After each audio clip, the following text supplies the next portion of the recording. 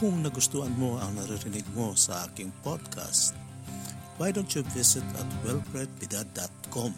wellbredbidad.com, small letters lahat yan, wellbredbidad.com, kasi marami pa akong mga tutorials, marami akong mga articles doon at mga links sa mga websites where you will develop more skills in thesis writing.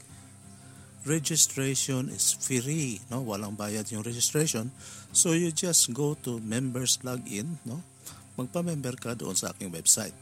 Once you become a member, you will receive emails regarding new developments sa aking podcast, mga new articles that I will be posting, including exercises that you can, do at home. Pwede mong gawin sa bahay mo at doon mag-practice ka na mag-practice, and then you can send that or email that to me for some comments and suggestions.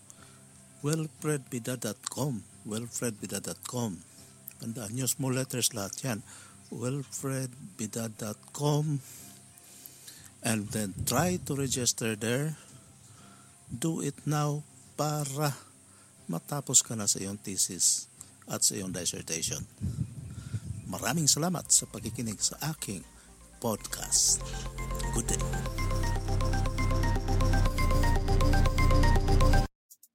Magandang hapon sa inyong lahat. Ngayon pag-usapan natin, how do you design your focus group discussion? Actually, marami palang designs sa focus group discussion, and I'd like to discuss with you some of these designs that you can apply in your research. Yung una, yung tinatawag natin na single category design. Ano ba itong single category design? The traditional design for a focus group study is to conduct focus groups until you have reached the point of theoretical saturation. Ito ba yung point na yung sinasabi ng inyong mga participants sa focus groups ay halos pare-parehas na lang at wala nang kaibahan. Therefore, na-reach mo na yung saturation point. So there's no more point in going on with the discussion dahil halos lahat sila ay pare-pareho na ang sinasabi. Okay ba? Okay.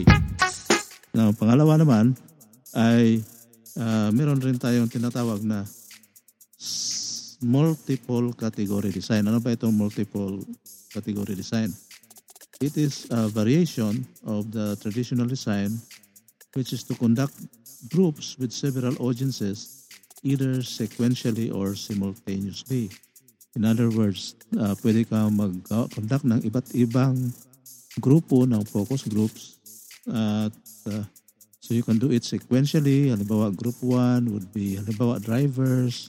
Group 2 would be passengers.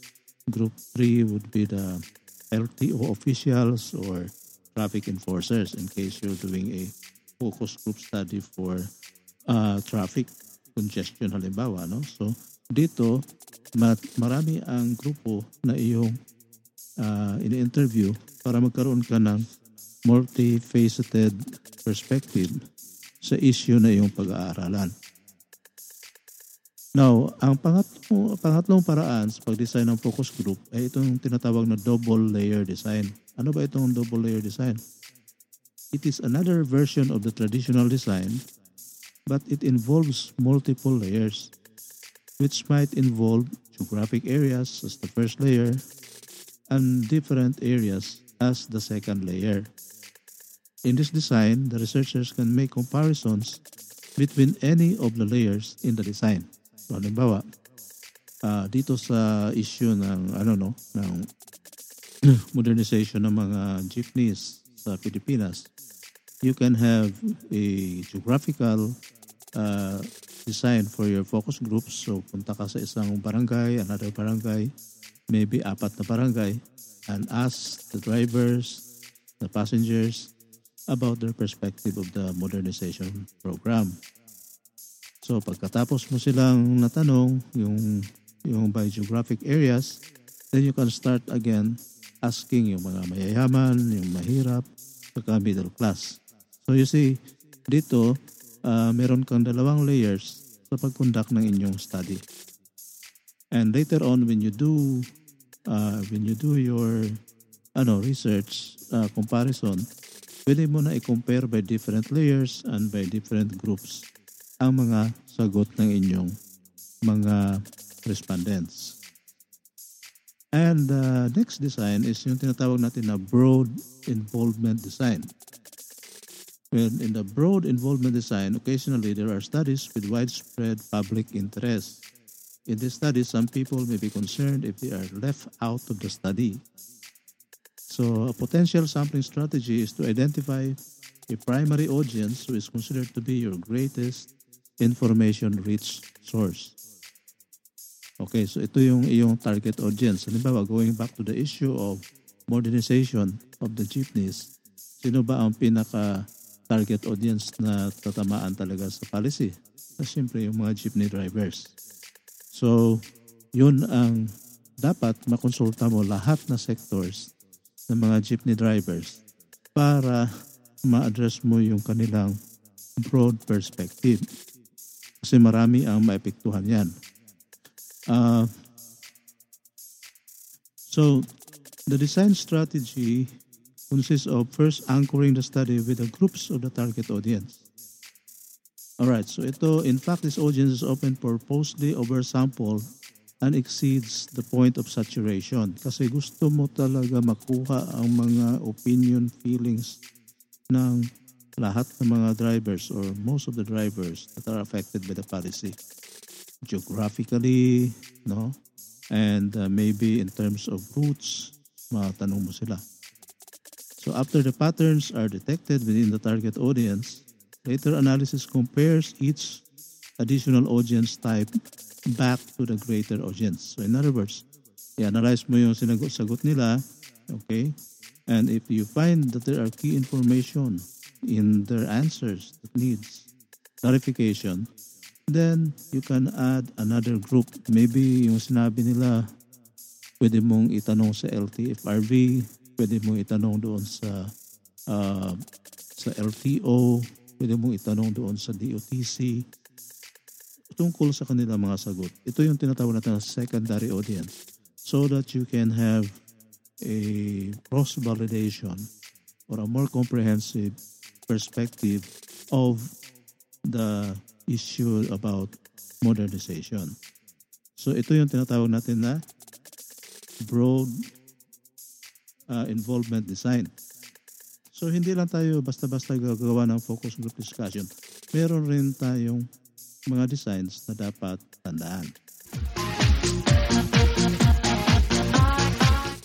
Now, ulitin ko ha, ano ba ang pwedeng mga approaches sa focus group discussion? You have the single category design wherein you have the same audience, different groups, and when you have the same answers, reach mo yung point of saturation, ito yung single category design.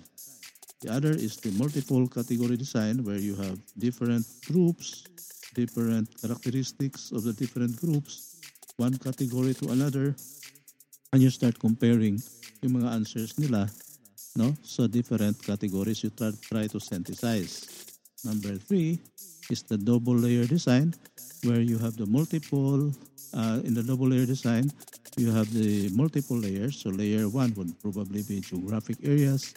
Then layer 2 would be economic status. Then maybe yung layer number 3 would be political orientation. Layer 4 would be ethnic groupings. So pwedeng ganun ang design. At sa akin, maganda ang design na ito kasi parang multi-perspective ang makuha natin. And then you have the broad involvement design where uunahin mo yung target audience talaga, yung primarily affected sa yung sa study. And then based doon sa mga sagot nila, you start validating their answers from different groups. So there you have it, guys. When you do a focus group discussion approach, an FGD style of research, meron kang 4 na paraan sa pag-design ng iyong FGDs. At para sa akin, napakaganda ito ng mga techniques dahil hindi ito madalas ginagamit at mabilis lang ito gawin. Of course, mahirap sa analysis but in the conduct of the study, hindi masyadong magasto ito kasi konti lang ang respondents at all you need is actually time for them to discuss and maybe a small budget for their snacks for the food, and for the transportation. So there you have it, guys. I hope may natutunan kayo sa akin ngayon.